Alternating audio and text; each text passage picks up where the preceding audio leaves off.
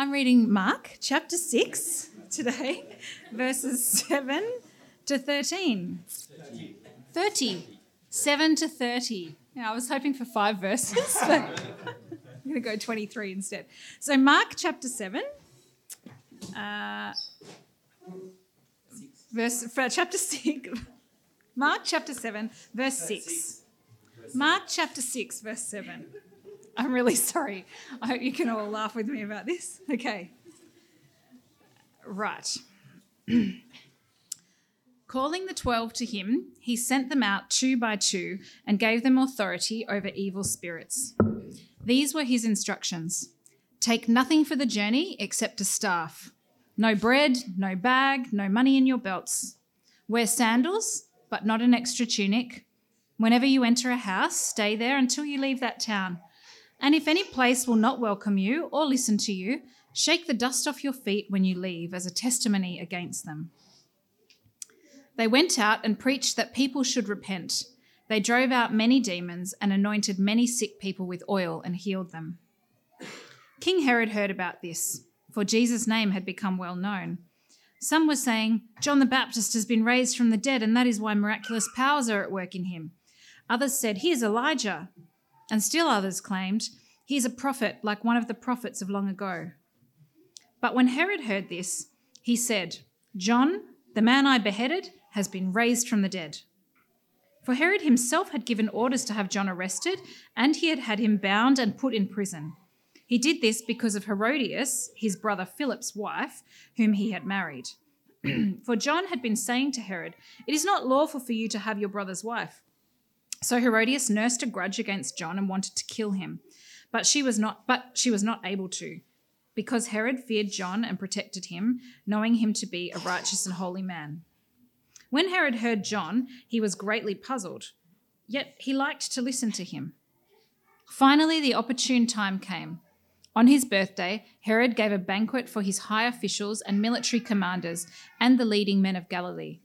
When the daughter of Herodias came in and danced, she pleased Herod and his dinner guests. The king said to the girl, ask me for anything you want and I'll give it to you. And he promised her with an oath, whatever you ask, I will give you, up to half my kingdom. She went out and said to her mother, what shall I ask for? The head of John the Baptist, she answered. At once the girl hurried into the king with the request, I want you to give me right now the head of John the Baptist on a platter. The king was greatly distressed, but because of his oaths and his dinner guests, he did not want to refuse her. So he immediately sent an executioner with orders to bring John's head. The man went, beheaded John in the prison, and brought back his head on a platter. He presented it to the girl, and she gave it to her mother. On hearing of this, John's disciples came and took his body and laid it in a tomb. The apostles gathered round Jesus and reported to him all they had done and taught. So, thanks, Andrejs, for leading the church, leading the service and prayer, and Carlos for leading the music so well, and Alice for jumping off the unexpected bat and reading today's passage. For those of us who are new and visiting, we're well into now our series in the Gospel of Mark, and we've made it to chapter 6. And I'll summarise a little bit where we're at in a moment. But what I first wanted to say is whilst thinking about this passage, I was reminded recently when my family went to the Czech Republic and to Prague. And we found out about Jan Hus, who was a Catholic priest, burned at the stake, and some consider him as one of the church's first reformers. And basically his crime was pointing out that the Catholic Church had diverted away from the Bible. And when he was taken up to the stake to be burned, the imperial marshal gave him one more chance to repent and recant and avoid being killed. And this is what Jan said. God is my witness that the principal intention of my preaching and all my other acts or writings are solely that I might turn people from sin. And that truth of the gospel that I wrote, taught, and preached in accordance with the sayings and expositions of the holy doctors, I am willingly glad to die today. At which point the executioner started the fire. Jan thought the message of repentance and turning to Jesus was a message worth dying for. Today's passage shows us the potential costs of taking out the gospel.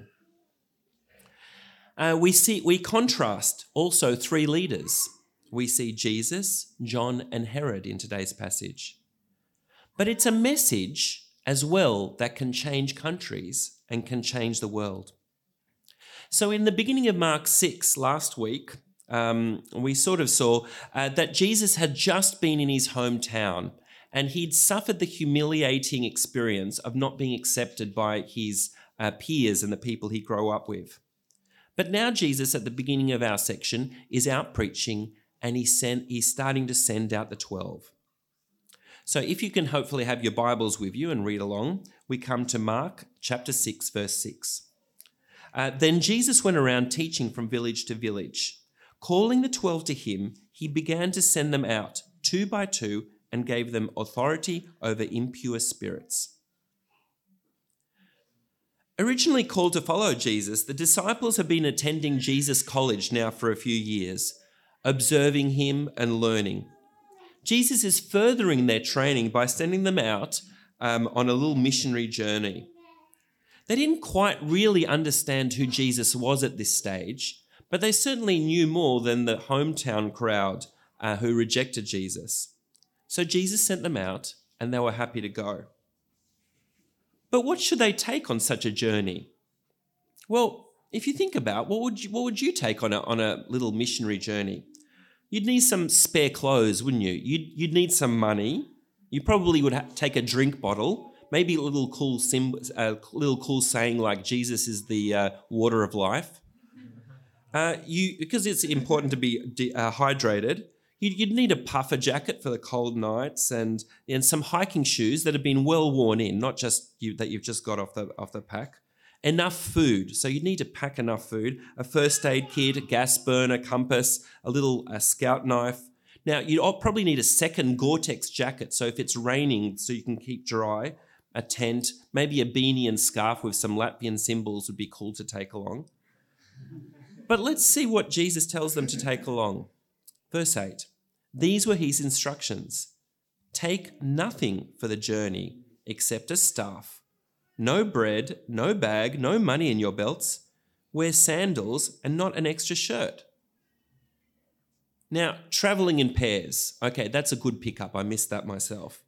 And you also, because it's good to have a buddy to support you and work together with you. A walking stick. Okay, that wasn't in my list, but that's maybe like Nordic walking sticks to help them walk. And I forgot before we read that Jesus gave them power to heal and cast out demons. So I guess they don't need the first aid kit. But why no bread, no bag, no money in your belts, and wear sandals and not an extra shirt? Now this doesn't make sense at all. But just like Israel, after leaving Egypt, had to learn to trust God for its food and water and protection, the disciples here are also called to trust God. So too the disciples go out as poor men, not as men of this world, learning to trust God for their daily needs, learning to trust God in his kingdom, a bit like John the Baptist at the beginning of Mark. Their ministry was also into homes, just like all of us nowadays. It's not up to Andrejs to do all the preaching and ministry in the church, just because he has a theological degree. Although that can help, it's for all of us to be going into homes and preaching the good news, preaching the great news of Jesus. For as we see, some people respond to the disciples, and so too, some people respond nowadays. Our attitude, in fact, for missionaries comes from passages like this. For if we are not willing to send out, it is only because we still need the kingdom of heaven to come to us. It is also important to note that Jesus is teaching them something specific here. It's not a model for all missionaries nowadays, because in Luke chapter 22, verse 36, we see that Jesus tells them to go later on with money and with rations and armed to the hilt and ready for everything. So we understand that this is a specific lesson Jesus is teaching his disciples at the time. But how are they to behave on this mission? Verse 10. Whenever you enter a house, stay there until you leave that town. And if any place will not welcome you or listen to you, leave that place and shake the dust off your feet as a testimony against them. The gospel message is sweet like honey to those who accept it, but bitter to those who reject it. So Jesus instructs them to spend some time with those that want to learn more and those that will not listen. Jesus gives an image from Exodus chapter 9, verse 9. Like with the Egyptians who rejected the Israelites, shake the dust off your feet and let it be a plague for them. Their rejection has eternal consequences, and let their rejection not stick to your feet and influence you as you walk to the next place. And so how did it go? Verse 12. They went out and preached that people should repent. They drove out many demons and anointed many sick people with oil and healed them. The disciples trusted Jesus and did what he asked of them. They preached that people should repent, that is, stop, apologize to God, and turn their lives around. For the kingdom of the Messiah was upon them. And to prove the validity of the message and to show Christ's power, they cast out demons and healed people. It is interesting to note as well, there is no tally of how many houses they visited or how many people they healed or how many were saved. What is important is that the message was preached. Now, we come to the next section, and as Alice was reading it, maybe you thought to yourself, well, how does this all fit together? So we had Jesus sending the disciples out, and then there's this flashback about Herod and John the Baptist. Like, has Mark made a mistake here? Why is that in there? You see, when there's a jump in the story, we need to take the moment to think about, why is that in the Bible? Why has Mark deliberately chosen this passage? And we get our answer when we jump ahead to verses 30 and 31. So if you jump ahead to verses 30 and 31, we discover another of Mark's sandwiches that we've seen a few times in the chapter of Mark. In a passage, ironically, where the disciples were not allowed to take a sandwich with them. Verse 30. The apostles gathered around Jesus and reported to him all they had done and taught. Then, because so many people were coming and going that they did not even have a chance to eat, he said to them, "Come with me by yourselves to a quiet place and get some rest." Verses 30 and 31 remind us of our sympathetic Saviour, who walks with us, who grieves with us, who listens to our successes and our failures, and is often teaching us precious lessons through hardships. But in answering the mystery of why the John flashback, we also see the Mark has sandwiched this story of John the Baptist here, between Jesus sending out the 12 and the 12 coming back. And so we see John's message in the sandwich of Jesus' message going out. What was John's message?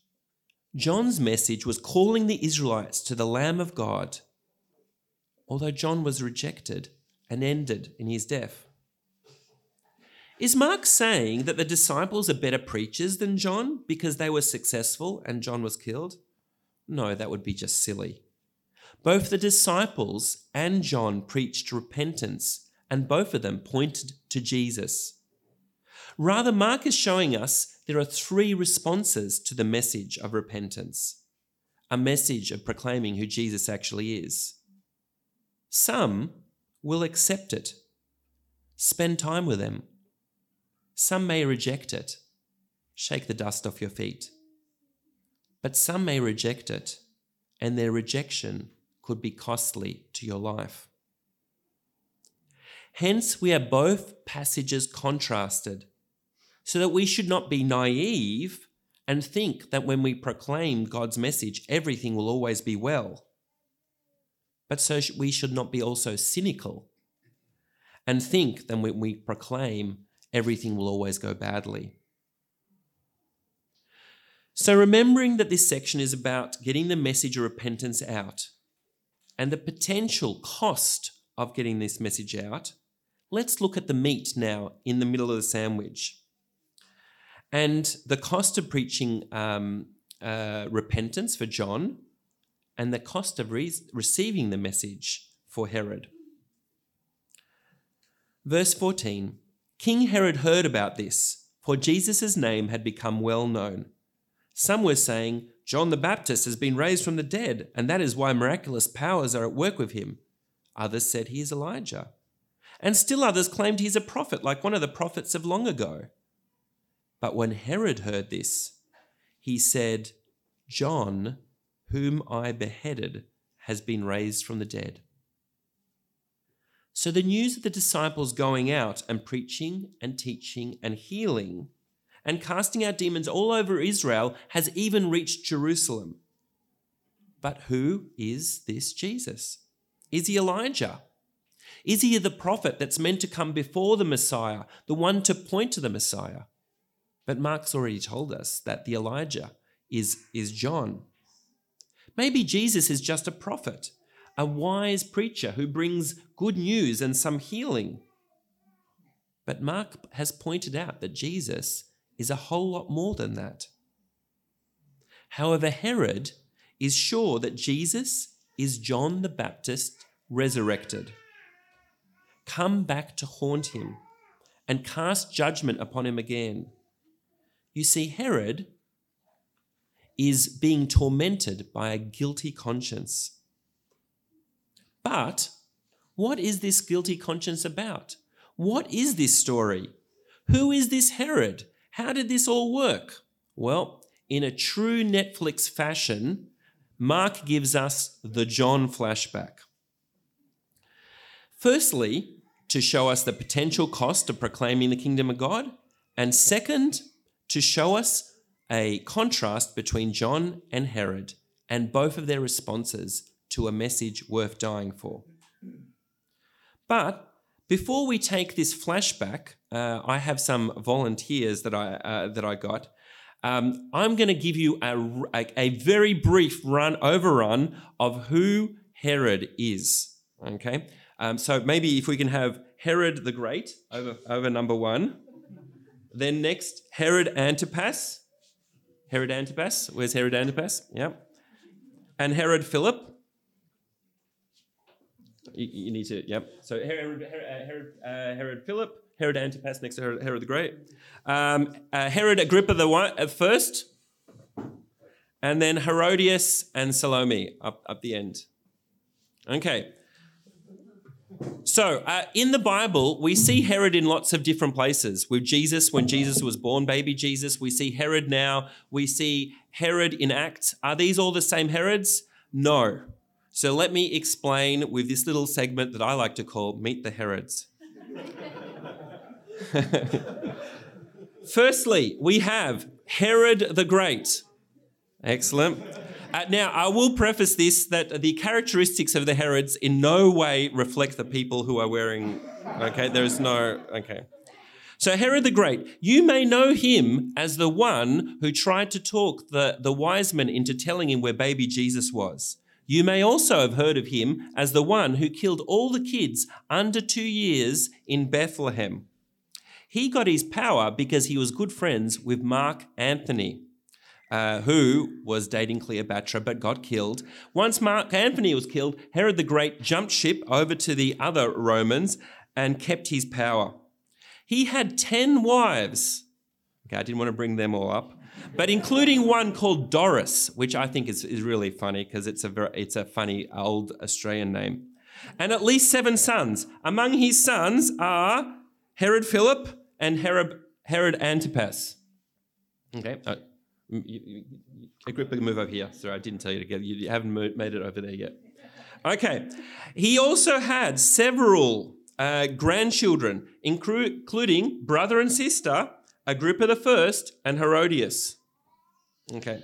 Now, in true Game of Thrones styles, Herod the Great killed off numerous sons, thinking that they will overtake his kingdom.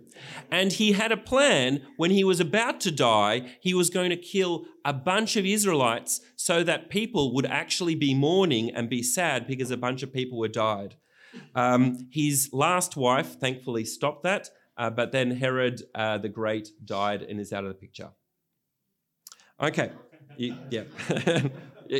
You could, yeah. Now, Herod Philip. Yeah, Herod Philip is the next in the line. One of the sons, okay, marries Herod the Great's granddaughter, Herodias. Herodias, you're married to Herod Philip. Okay, come over next to him. You're married, okay? So just in case you missed it, that's his niece, okay, his step-niece.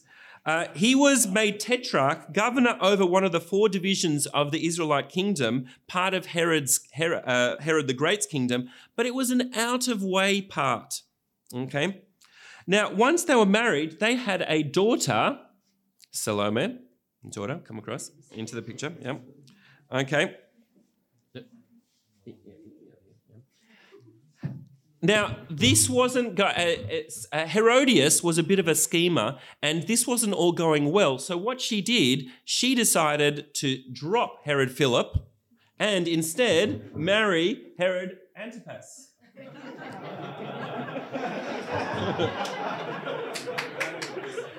Also his niece, and marrying her other step-uncle.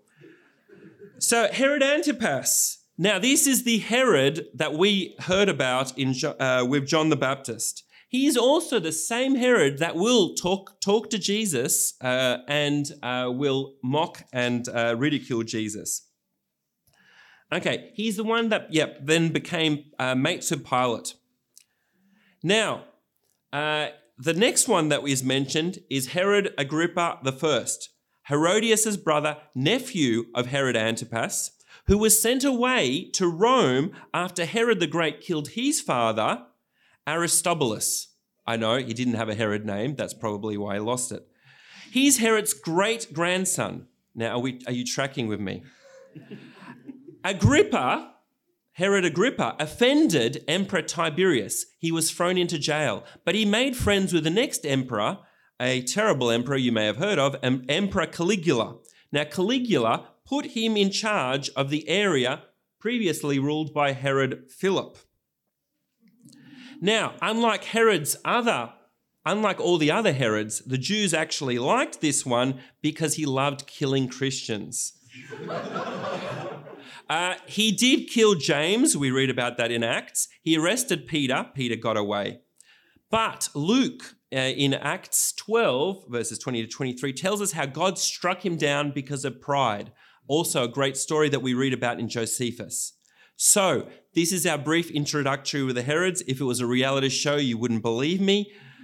So we can get back to Mark 6. But before we go, which Herod is the one in Mark 6? Antipas. Great. Thank you very much, volunteers. I hope that made it a little bit clearer.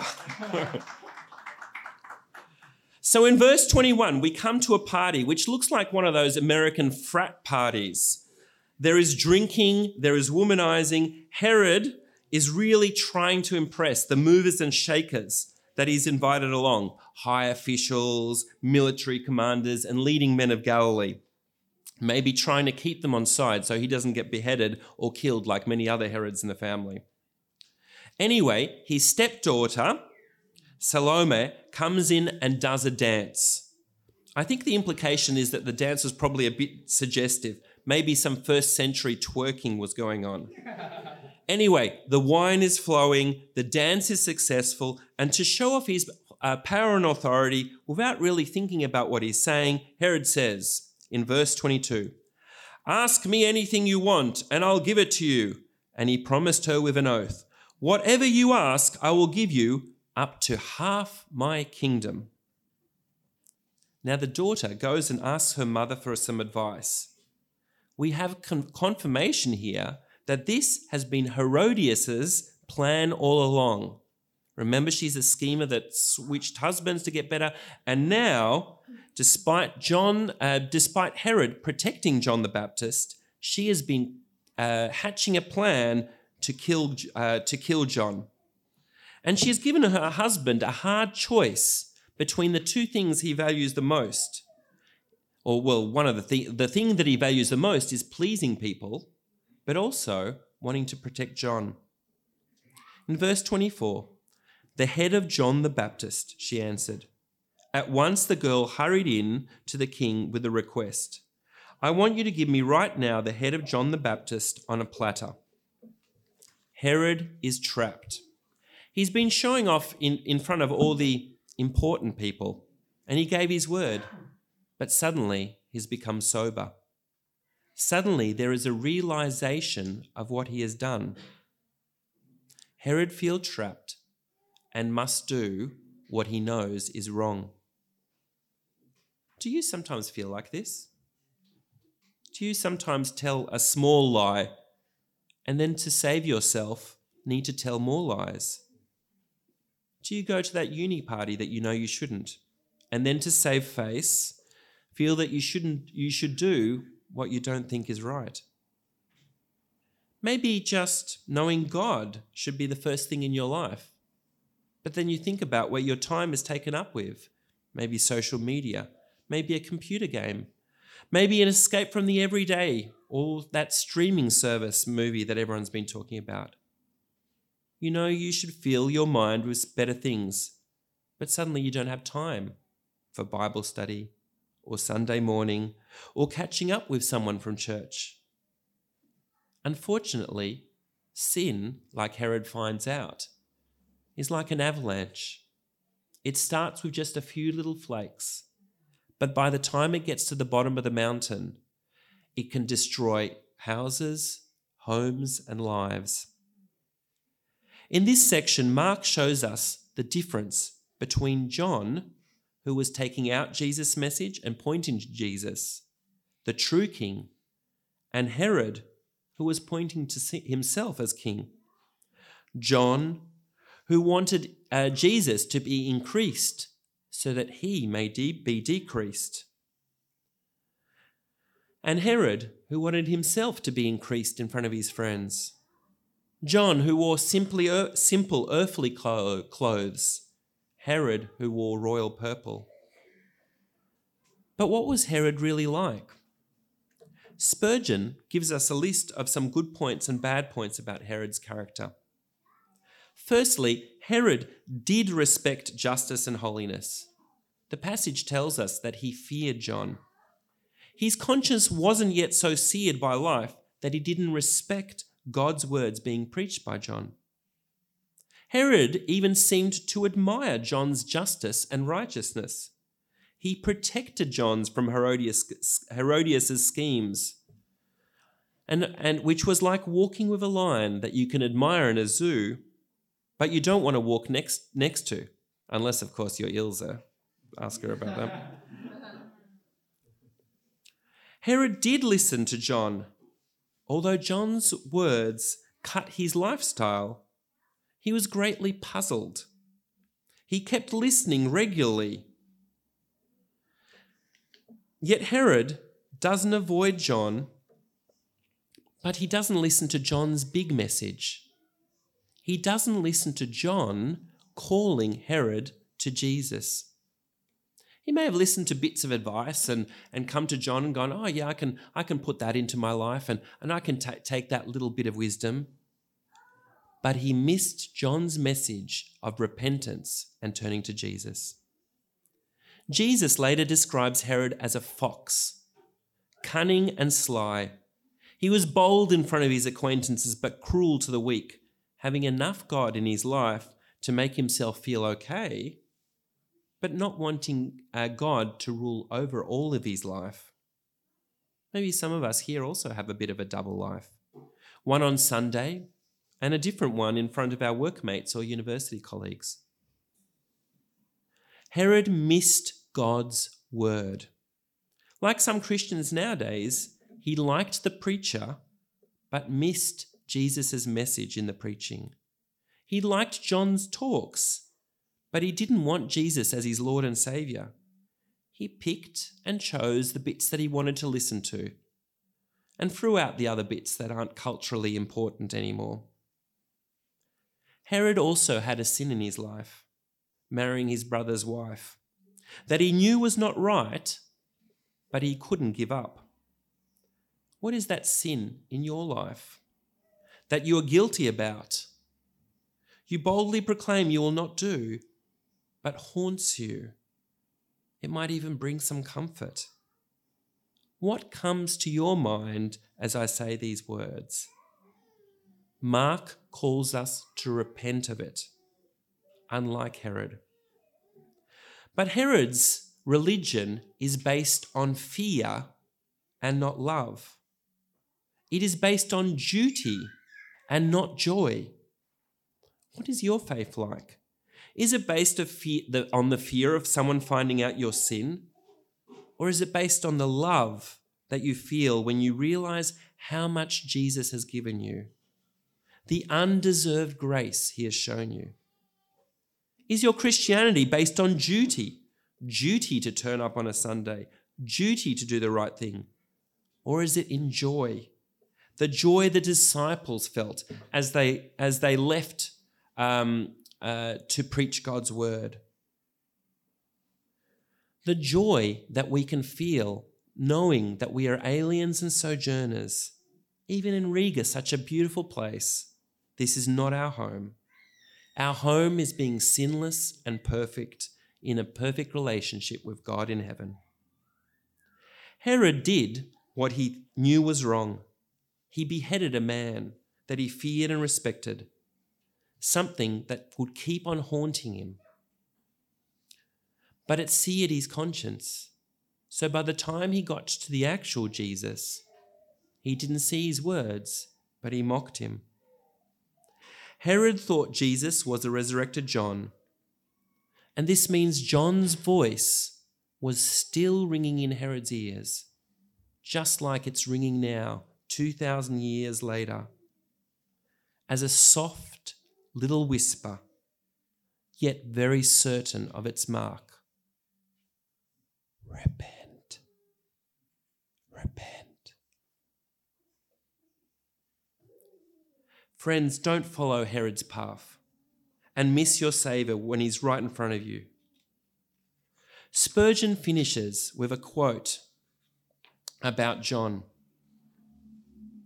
John did no miracle, but all things which he spake concerning this man were true.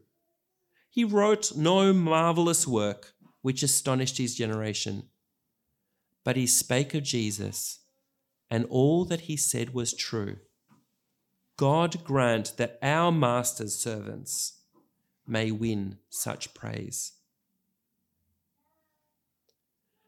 When we read the Bible, we can put ourselves in the shoes of different characters. Who do you see yourself as? Are you like the disciples, trusting Jesus with your life and possessions in order to get the message out? Are you like John, willing to lose your job or lose friends because you must speak the truth? Are you happy to lay down your life for Jesus, not just once, but every day? Or are you a little bit like Herod, living to please others, wanting the praise of people who don't really care about you, experiencing life to the fullest, no matter what the cost? However, Mark keeps asking an even bigger question in chapter 6. Who is Jesus? And what is this message worth suffering for? What is this message worth dying for? It can be hard for us to count the cost. Jesus, at the beginning of chapter 6, was ridiculed by his childhood friends and relatives. We too can be ridiculed by our family laughed at in our job, cancelled on social media for not supporting the latest woke fad. But Mark tells us here that the disciples were to judge harshly those that did not listen. Walk away, don't fight.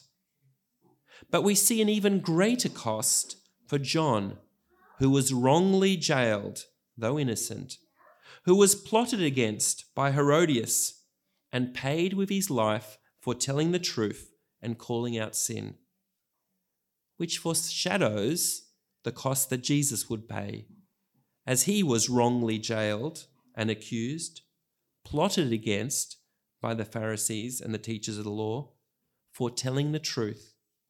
And Jesus carried our sin on the cross, taking our sentence because we all have humiliated and laughed at God with our actions.